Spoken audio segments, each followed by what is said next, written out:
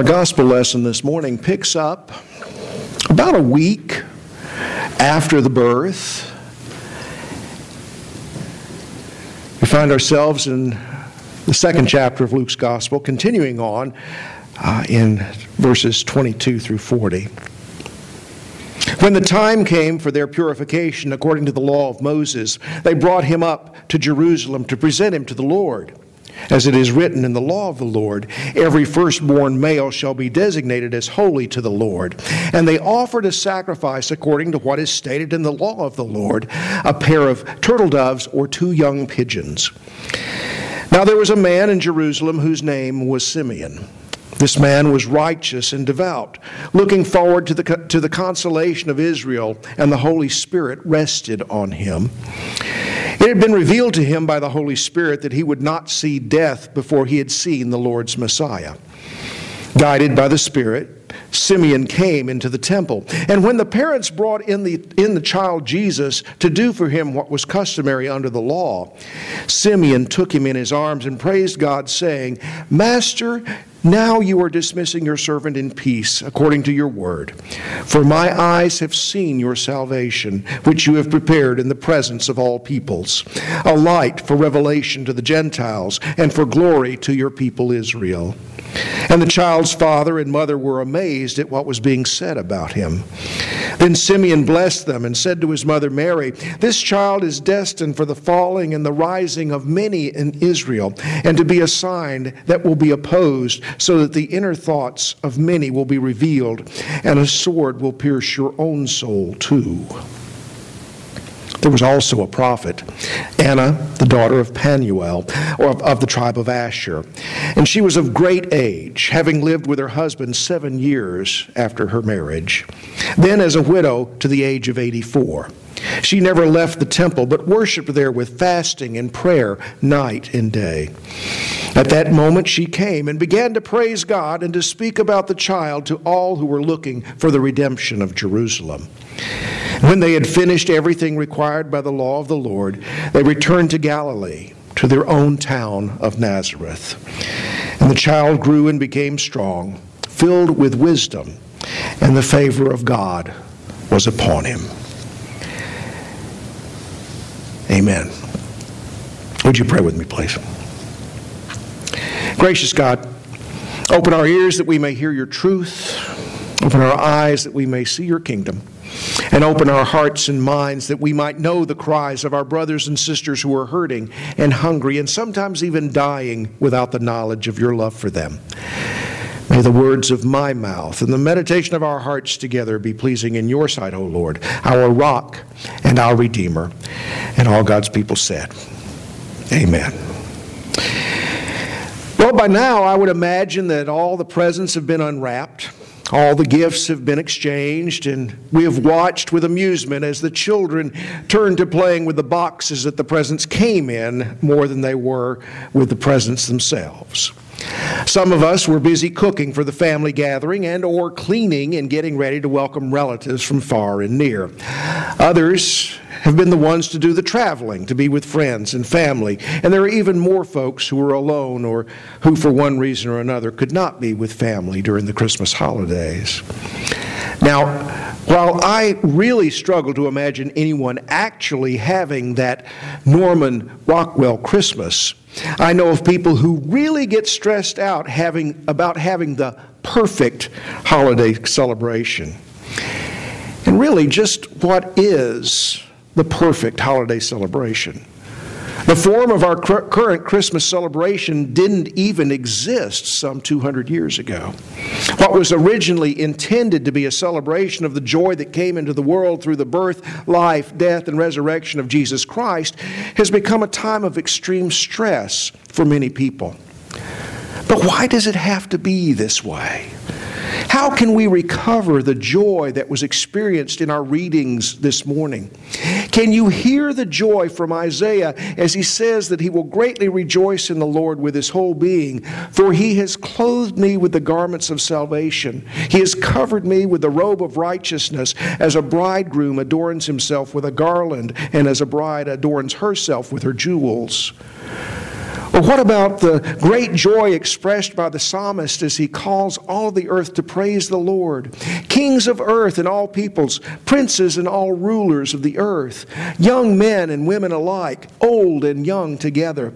Let them praise the name of the Lord, for his name alone is exalted. His glory is above heaven and earth. Israel had been under the yoke of oppression for many years when Jesus was born, when the fullness of time had come. Fullness of time. What does that mean? Well, it means perfect timing. It absolutely amazes me how God works, not only in the individual lives of men and women, but in time itself, past, present, and future as well. How God works everything together just boggles the mind. A few years ago, a friend of mine named Betty Newman from up in Kodak, Tennessee, just outside of Sevierville, wrote an essay that she entitled From Malachi to Matthew. And I want to share just a little bit of an excerpt from that essay with her permission. She writes, in speaking of the 400 silent years between Malachi and Matthew, yes, God may have been silent, but that does not mean that he was not at work. The Babylonians carried the children of Israel into exile, but it was during that period that the books of the Bible were compiled and the synagogue system of worship was created.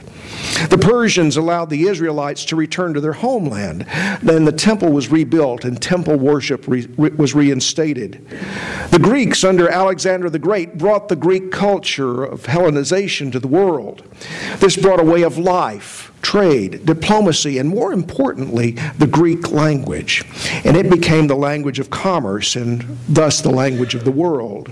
And then the Romans under the Caesars were geniuses at movement and engineering. They created a system of roads whereby the whole world could travel.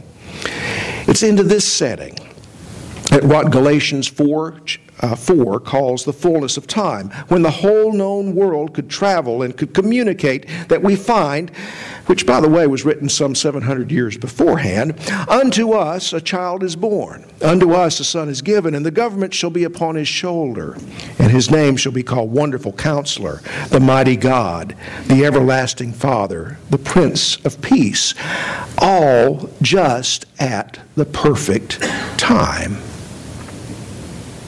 Well, it was at that perfect time that Simeon and Anna could be found in the temple. They were both very righteous and devout people. It's been revealed to Simeon that he would not die before he saw the Messiah. Mary and Joseph had come to the temple for Jesus to be circumcised according to the law, and so that Mary could be purified. And as they came, they offered a sacrifice of a pair of turtle doves or 2 young pigeons, as it was stated in the law of the Lord. When Simeon saw the child, he took him in his arms and praised God, saying, Master, now you are dismissing your servant in peace, according to your word. For my eyes have seen your salvation, which you have prepared in the presence of all peoples, a light for revelation to the Gentiles and for glory to your people Israel. Now, the gospel tells us that Mary and Joseph were amazed at what was being said about Jesus. Then Simeon blessed them and said to Mary, This child is destined for the falling and the rising of many in Israel, and to be a sign that will be opposed, so that the inner thoughts of many will be revealed, and a sword will pierce your own soul too. A prophetic message, if there ever was one. When Anna became aware of the child, she began praising God and speaking of the child to all who were looking for the redemption of Jerusalem. And the both of them were experiencing the joy that this child would bring, while also being aware of the hope and the promise that would come through him. The rituals that they followed were part of the life pattern, a pattern that taught that God was to be honored at all times and in all things. The ritualistic bonds of society were what held their society together through good and bad. But unfortunately, in our modern culture, we've lost all semblance of ritual in the lives of most Christians. Busy schedules, dual career marriages, and after-school activities mean that family eat fewer meals together. Prayer before meals and family Bible study are observed in fewer homes today than even just a generation ago. For many people in this increasingly secular society, religious rituals are reduced to church attendance at Christmas and Easter and to socially required ceremonies at births, weddings, and funerals. The marking of both daily and special events with rituals that recognize the sacredness of life and the presence of God in everyday life is practically extinct. This has led to an assumption that God is found only in certain places, like in sacred buildings, in holy books, or in observances led by holy people. Friends, we've lost the sense of mystery, and we've lost the sense that God is with us throughout our daily life. And as a result, I believe that we've lost a sense of hope as the fabric that's held our communities and our families together has disintegrated. For the past few years, we've dealt with a worldwide crisis unlike anything that most of us have ever seen before. As our economic house has been shaken from a faltering foundation that tends to place profit ahead of people, people are finding an emptiness in their life. But unlike our ancestors who had the rituals of faith to fall back on, they don't even know where to turn. And that's where we need to be prepared to step in. It's imperative, I believe, that we as people who claim the faith of Jesus share the joy that comes from our relationship with the living Christ, not by beating people over the head with a Bible, but by living our lives as a testament to our faith, a faith that I hope gives you comfort and strength. I believe that we need to rediscover our rituals that remind us that God is present not only in the celebrations, but in the mundane parts of life as well. You know, Daryl last night made reference to that, made an oblique reference to this, as we've become more attuned to a society where frankly, these things, these slave drivers, as I call my phone, and the tablets and all these things tend to cause us to be disconnected from one another. We're in our own little world, it seems, so much of the time. How many of us have found ourselves sitting in restaurants and and just noticing people? I don't know if any of y'all do this. While I'm waiting on my food to get to the table, I'll look around the restaurant and see what other people are doing. It's not because I'm nosy. I'm just being observant. And how many times, if you do that, will you see people sitting with their head buried in their phone? You know, we used to have conversation. We used to be able to carry on conversations with one another and stay interested in each other's lives. Now, if it's not on that thing in front of us, we're not even aware of what's going on. That's one way that we've become disconnected. I think another way that we've become disconnected is that too often, I believe that the church has failed. I believe that those of us in leadership in the church have failed in keeping our rituals in front of people. For many years, the trend has been for worship to move away from the rituals. While not even, just moving away from the rituals, going with the songs that are 2 or 3 verses repeated 7 or 8 times. Well, even then, there's a ritual happening. There's an order of worship that's happening. It's just not written. You walk into some of those services, and you know you're going to hear 5 praise songs. Then the preacher's going to get up and preach for a while, and then they're going to take the offering, and that's a ritual. In a way, it's just not identified as that. How often when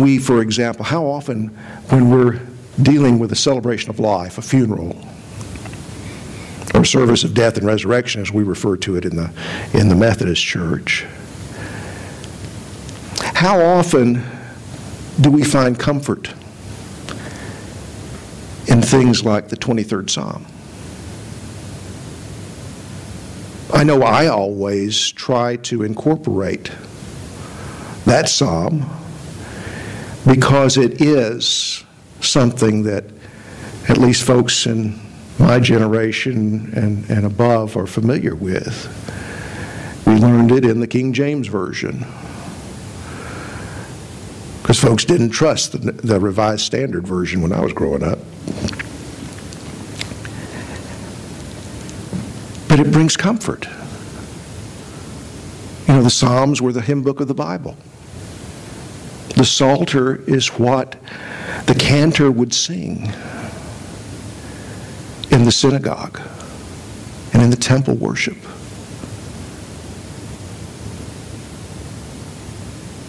We would have rituals that we would follow in baptisms, rituals that we would follow in certain areas of our life that would bring comfort to us, that would bring us together as followers of Christ. And I think by de-emphasizing those rituals that we've lost something essential to our faith. Not only to our faith, but to our worship. I believe that when we truly discover this truth about rediscovering our rituals for ourselves, when we rediscover the sense of awe and wonder that filled the shepherds and the wise men, then we can face our hectic lives with joy in our hearts. Joy that comes from knowing the source of that joy, the light of the living Christ that lives within each of us. A joy that comes only in the fullness of time. Then and only then, I believe we can say with conviction, joy to the world, the Lord is come. Thanks be to God. In the name of the Father, and the Son, and the Holy Spirit. Amen. Thank you for listening to our podcast. We invite you to visit our website at mcfarlandumc.org to learn more about our church and the ministries that we provide to the Rossville and East Lake communities around Chattanooga. May God's blessings be yours.